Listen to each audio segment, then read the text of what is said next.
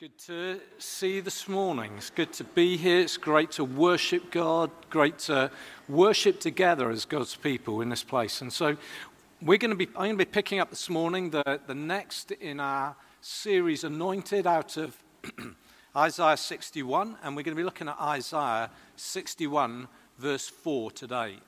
And the title is Rebuilding Cities. You'll understand what that means as I go through this. We're not going to be talking particularly about cities, but we're going to be talking about the church. And so we're going to read the verse together, just one verse, and it will come up behind me. This is what it says. They will rebuild the ancient ruins. They will restore the former devastations. They will renew the ruins cities, the devastations of many generations. It's talking about a promise that Jesus ultimately would come and renew things that have been ruined. It's the gospel. It's what we were hearing about this morning, about restoration. So when we took this building, we bought this building back in the late 90s, you'll see some images of a little what it looked like. So some of you won't have been around in those days. Some of you will remember those days acutely. You know, we were here at the embassy. Pam was recently approached by someone who was researching, doing a project, doing some study of bingo halls and cinemas that had been converted to churches. And there are many, many examples of that across the country. At the same time, we were approached by church leaders in Southampton who were wanting to look at what we've done here as they have themselves bought an old cinema and are planning to restore it to use for a church. Why on earth is that relevant to what we're going to be talking about this morning? Well, if we want to restore something that's been run down and is no longer fit for purpose, looking back at what others have done in the past will teach us lessons that we can apply today. And this is what we're going to do as we unpack Isaiah 61 verse 4 together. You see, Isaiah was God's spokesperson to a nation that was in turmoil. Israel was living in the land that God had promised them. They were his people. He'd brought them out of Egypt. He'd brought them through the sea and the desert into the promised land. The nation had been formed. Cities had been built. A temple to worship God has been established in Jerusalem. Yet despite who God was and all that he had done for them, his people's hearts remained wayward. It's what the Bible calls sin. They were God's people in name, but not in action. Disunity and infighting were rife. And eventually the nation split into two. Split into the northern kingdom that was called Israel and a southern kingdom that was called Judah. And yet God, in his mercy, all through this season, was calling both of them back to him through prophets just like Isaiah. And in the end, his patience wore out and he gave them over to the consequences of their action. Israel went into exile in Assyria and Judah went into exile in Babylon. The land was devastated. The temple was destroyed. Jerusalem's walls were turned down and the city burned. We live in days when the church is in ruins. Truths and biblical values that define the church have been abandoned in many places. To a world watching on, It's not clear what we stand for. Swathes of God's people are in chains. They're in chains to worldliness. Disunity amongst God's people is rife everywhere. Leaders are being stepped out of ministry due to sin, losing their way, and a recent load of leaders are being stepped down because of bullying behavior. It's leaving church communities disappointed, angry, struggling, and rudderless. Philip Yancey, in his book, What's So Amazing About Grace, at the beginning, he tells a story about a woman who's in an absolute mess. Her life is in ruins. Her life is been traumatized by so many bad things that have happened. And he says to her this, he says, "At last I asked if she had ever thought of going to a church for help. I will never forget the look of pure, naive shock that crossed her face. 'Church,' she cried. 'Why would I ever go there? I was already feeling terrible about myself. They'd just make me feel worse.' The walls are down and they need repairing." And Isaiah 61 verse 4 promises the rebuilding of what has been ruined. The Old Testament books of Ezra and Nehemiah tell us how that started to happen. And yet prophecy has often more than one fulfillment. And Isaiah 61, as we've been seeing in recent weeks, promises the coming of one who will restore or make new what's been ruined. This is Jesus. And he calls us, his church, to carry on the work that he started. And that's why he gives us his Spirit to help us complete the commission that he started. Today, we're going to look at Nehemiah rebuilding the walls of Jerusalem broken down by a pagan king. And as we do that, we're going to see principles that will help us rebuild the walls of the church of the King of Kings. We're going to look at three aspects this morning. And the first is that we need to see a right response to the ruins. In Nehemiah verses 1 to 4, we read this. The words of Nehemiah, son of Hakaliah, during the month of Chislev in the 20th year, when I was in the fortress city of Susa, Hanani, one of my brothers, arrived with men from Judah, and I questioned them about Jerusalem and the Jewish remnant that had survived the exile. They said to me, "The remnant in the province who survived the exile are in great trouble and disgrace." God's people in disgrace. Jerusalem's wall has been broken down and its gates have been burned. When I heard these words, I sat down and wept. I mourned for a number of days, fasting and praying before the God of the heavens. A right response to the ruins. Nehemiah grieved over the news about the state of Jerusalem. Hundreds of years later, Jesus himself grieved over Jerusalem, we read in Matthew 23. And Jesus only ever did what he saw his Father doing. God's heart, you see, towards his people is still one of mercy and compassion. God loves us. We heard that this morning. God loves us. God loves his people.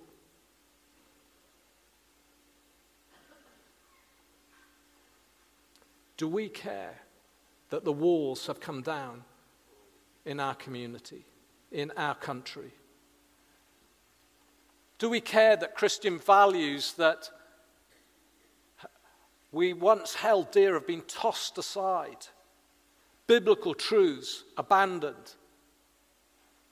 Do we care that our homes, our streets, our communities and workplaces are being destroyed by godless ideologies? walls need rebuilding. Terry Virgo, in his book, The Tide is Turning, this is a paraphrase of what he says so that it's relevant to us. So what if we gather 400 to 500 people Sunday by Sunday? What is this in a city of 40,000 people? Until we have wept over the ruins, we will never build the wall.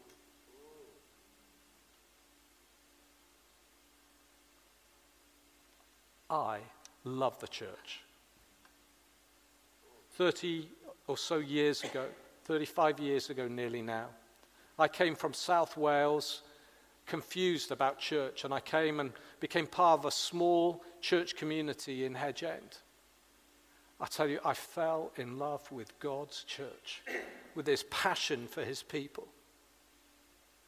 I haven't lost that. I am still as passionate today about God's church as I ever was.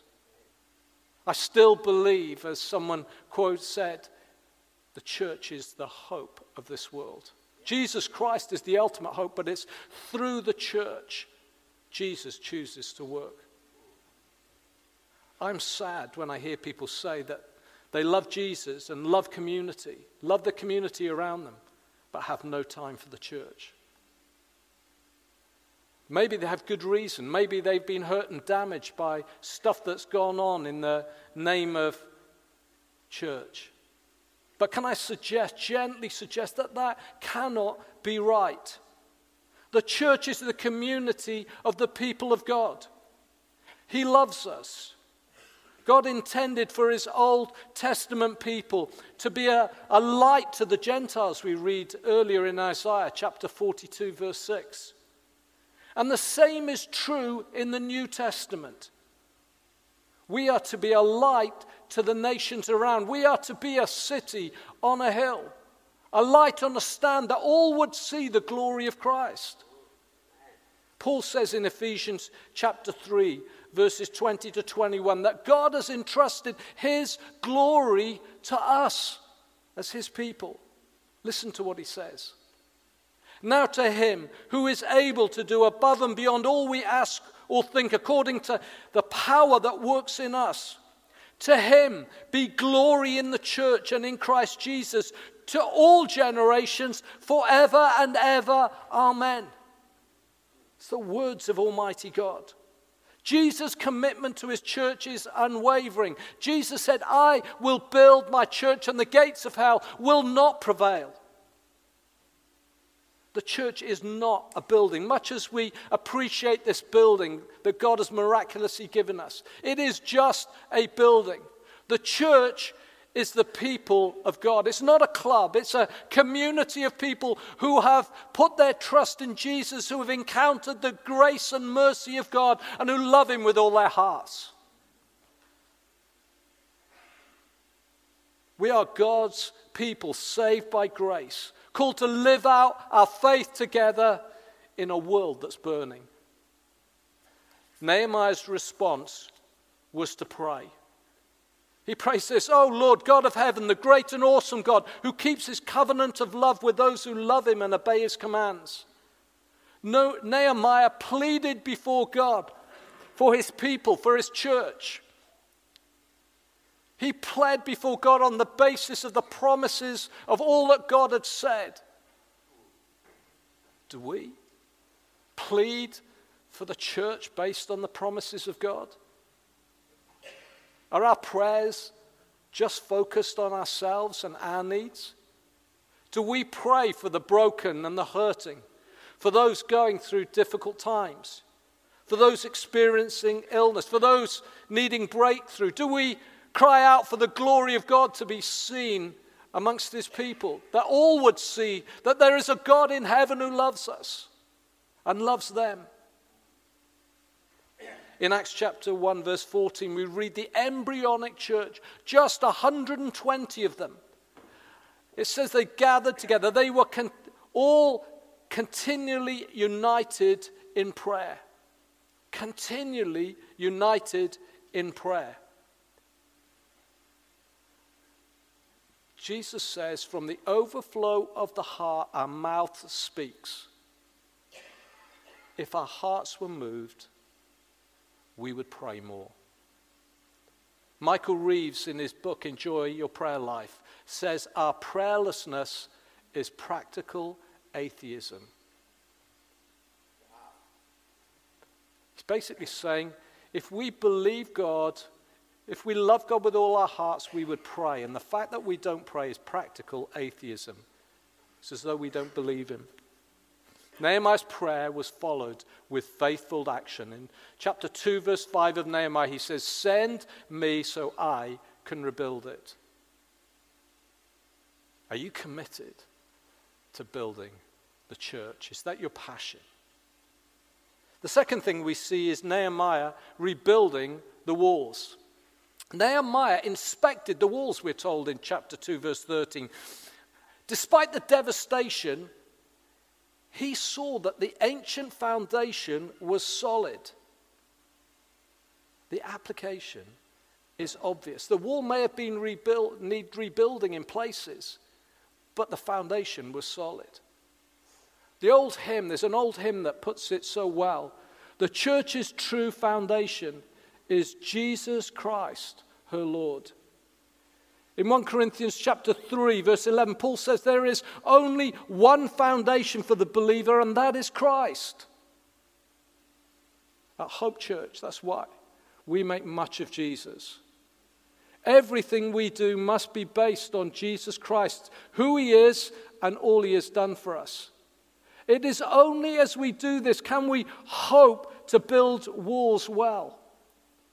Only those joined together in Christ are God's household. And so that's why faith in Jesus is so crucial. That's why we urge you to put your faith in Christ. If you are here today and you have never done that, I urge you again, put your trust in Jesus to save you and rescue you. This world may be burning, but there is a Savior, and God has sent his Son to rescue you. That's why we call people to repentance.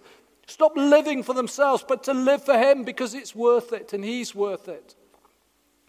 That's why we call people to baptism, to be baptized as a sign that they are followers of Jesus. That's why we encourage people all the time to be filled with the Spirit, because we need his Spirit to help us. We can't do it on our own. You see, we need to be people, if we're going to build well, we need to be people committed to what Jesus says. What Jesus says must shape us. Not the circumstances, not our culture around us. Our country is on fire and godly values are being dismantled. And the solution isn't in education, social justice, or an environmental agenda, however good those things may be. The answer is to build on Jesus Christ and him alone.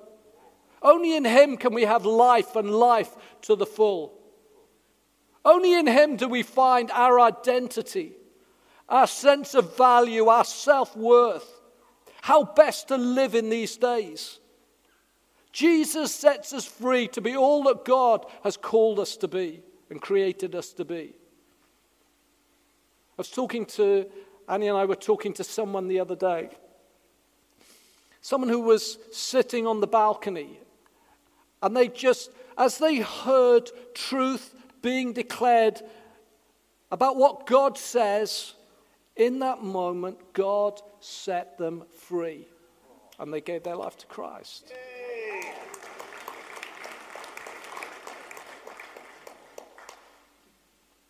What walls need rebuilding in our lives? Nehemiah challenges God's people. He says, "Come, let's rebuild Jerusalem's walls so that there will no longer be a disgrace." We should be passionate about the church being a light, a shining bright light in this city. Everyone had a part to play in Nehemiah's day, and their response was wholehearted. Let's start rebuilding. In chapter 2, verse 18, listen to it. "So I said to them, you see the trouble we're in. Jerusalem lies in ruins, and its gates have been burned. Come, let's rebuild Jerusalem's wall, so we'll no longer be a disgrace." I told them how the gracious hand of my God had been on me, and what the king said to me. They said, let's start rebuilding. And their hands were strengthened to do this good work. Everyone got involved, working side by side, working on the bit of the wall that was in front of them. Some bits required rebuilding, others repairing. Yet all they built tied in with what others were doing either side of them. The wall was the same height, it was the same depth, same materials were being used. What's our bit of the wall? What's your bit of the wall that it's in front of you that God's calling you to work on? Maybe it's your family. Maybe it's your workplace. Maybe it's the small group, the community group that you're part of. Maybe it's working among the young people, amongst the children. Maybe it's being part of a welcome team. Some of our focus is going to be on Sundays, what we do as we gather together. But most of it is going to be on the rest of our week. Neither is more important. In everything we do, we come as we are. But when we come to Christ, we never stay as we are because he changes us. He transforms us from one degree of glory to another. He is constantly working on us. Is he working on you at the moment? Because he needs to be.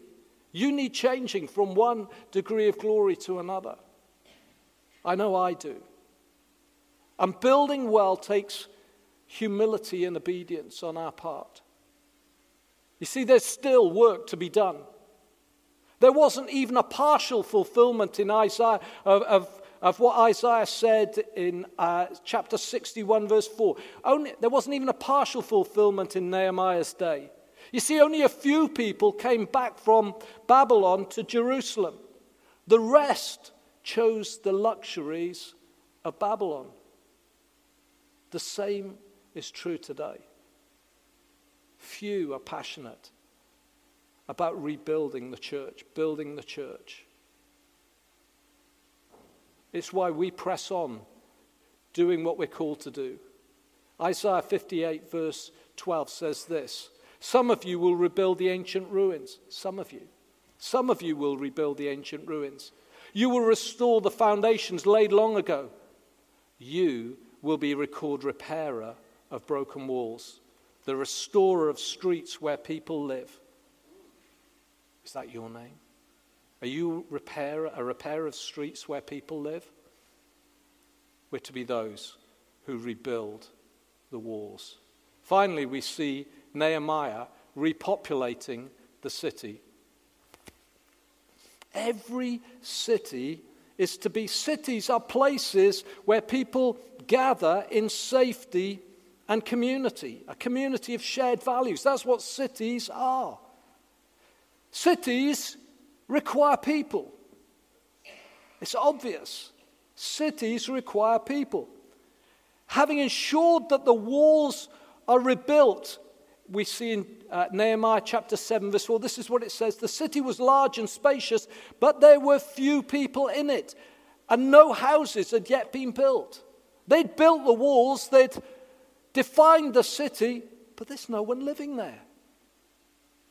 And Nehemiah's focus now is inviting in new people. Jesus calls his church a city on a hill, a light on a stand.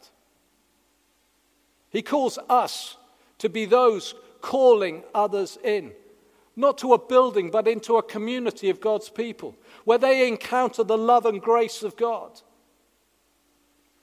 In Acts chapter 15, the early church were debating how to reach out to people with the good news about Jesus. They were debating all sorts of things of the place of circumcision, which had been such a big thing amongst the Jewish Christians. But they came to the conclusion, having listened to Paul and Barnabas, that actually that wasn't so important. And so in their conclusion, they referenced the prophet Amos, and they talk about in Acts 15 about the ruins of God's house being rebuilt so that all those outside may have the opportunity to come in. that they might have the opportunity to hear the gospel and encounter the grace of God. You see, it's not enough to hear the gospel. You need to encounter it. It needs to impact you deep down in your inner being. You need to know that God loves you so much that he gave his only son for you. And it's not about what you do. It's about what he's done. And you just need to receive the free gift of life that he gives. You see, the more people in God's church, in God's family, the more he is glorified. It says in Proverbs chapter 14:28, in a multitude of people is a king's glory. Does not the King of Kings and the Lord of Lords deserve all the glory? A multitude of people. In Nehemiah chapter 3, we're told that the gates are important. And as they build the wall, they rebuild 10 gates. And these gates have a multitude of names: the sheep gate, the water gate. All the gates had doors with bars on them, bolts on them. They were built into the city wall. You see, without walls, anybody could come in and go as they liked. There was no security, there was no culture, there was no community. The church is not to be like that. Jesus says in Matthew chapter 7, verses 13 and 14, enter through the narrow gate, for the gate is wide and the road broad that leads to destruction, and there are many who go through it. How narrow is the gate and difficult the road that leads to life, and few find it. Jesus says of himself in John chapter 10 that he is the gate or the door. He says that it's only through him do we come to the Father. You can only come to God in heaven through Jesus. There is no other way under heaven and earth where men and women might be saved. There's no way to know God without putting your personal trust in Jesus. And so if you're here this morning and you're amongst us, I want to tell you there's a gate in this wall that leads you into relationship with a Father in heaven. And if you've never done it, you are welcome to walk through that door. You don't need to buy your way in. You don't need to do anything. You simply walk through humbly and say, Jesus, I give you my life. As a church, over many years, we've been creating numerous gateways into church life. We've been doing it through works that we've been involved in, things like the Ark, our work with parents and toddlers, the Cradle, All Nations Cafe, Hope Street Cafe, working with those living on the streets or living in difficult situations where they don't have homes. We've been doing it through our Christians Against Poverty Debt Advice Centre. We've been doing it through after-school lunch clubs. And the purpose of all of them is to draw people towards God and to give them a positive encounter with church community. And we hope that many, many have had that. Our great hope and dream is that they come to a place where they enter through the narrow gate into life in all its fullness.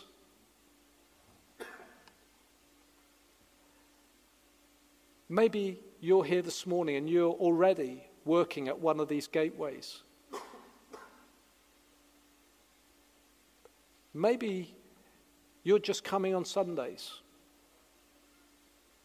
Maybe you could help at one of our gateways. Maybe there's a new gateway for you to help build that will connect with people outside, but will give a look into what the church is all about. It's time for us to partner together with Jesus as he builds his church. It's time to be committed to investing into the community of God's people with our time, energy, and our resources.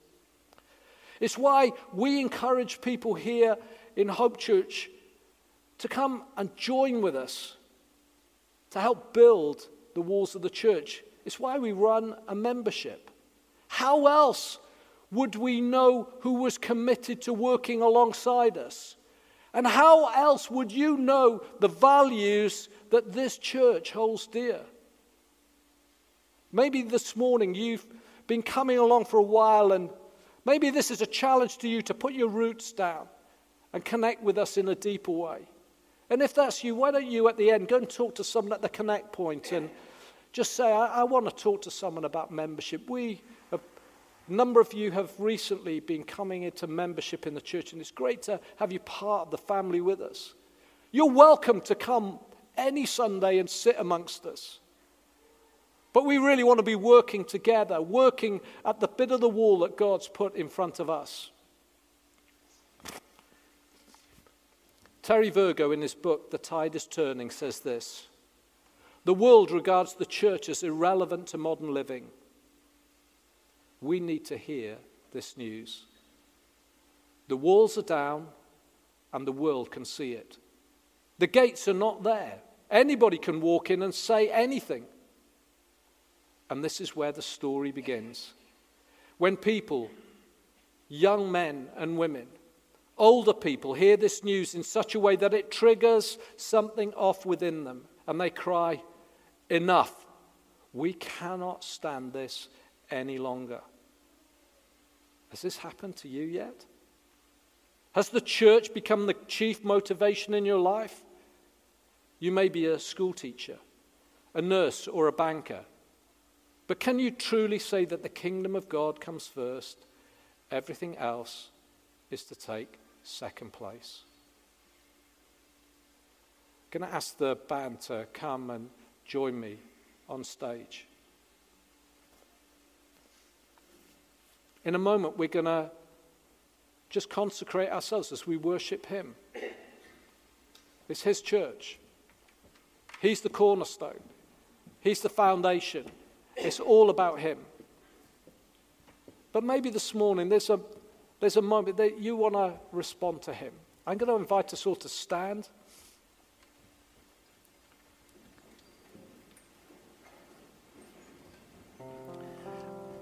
And I'm just going to pray before we sing. Maybe you have just lost confidence in church. Maybe you've come from other churches and been wounded and damaged. Maybe you've seen stuff done in the name of church which has not been good. Maybe you've never really understood what's the importance of being part of a church. Maybe this morning, if you fall into one of those categories, maybe if you just lost your way and your love for church, you know this morning that God's speaking to you about his passion for his church, and you want your passion for the church to be reignited. I want to pray for you. Just reach out your hands in front of you. Lord Jesus, we thank you that you love your church. Thank you that you love your people so much that you came across the cosmos, leaving everything, the glory behind that was yours behind. And you became a man born in a stable, a dirty, grubby stable with animals around.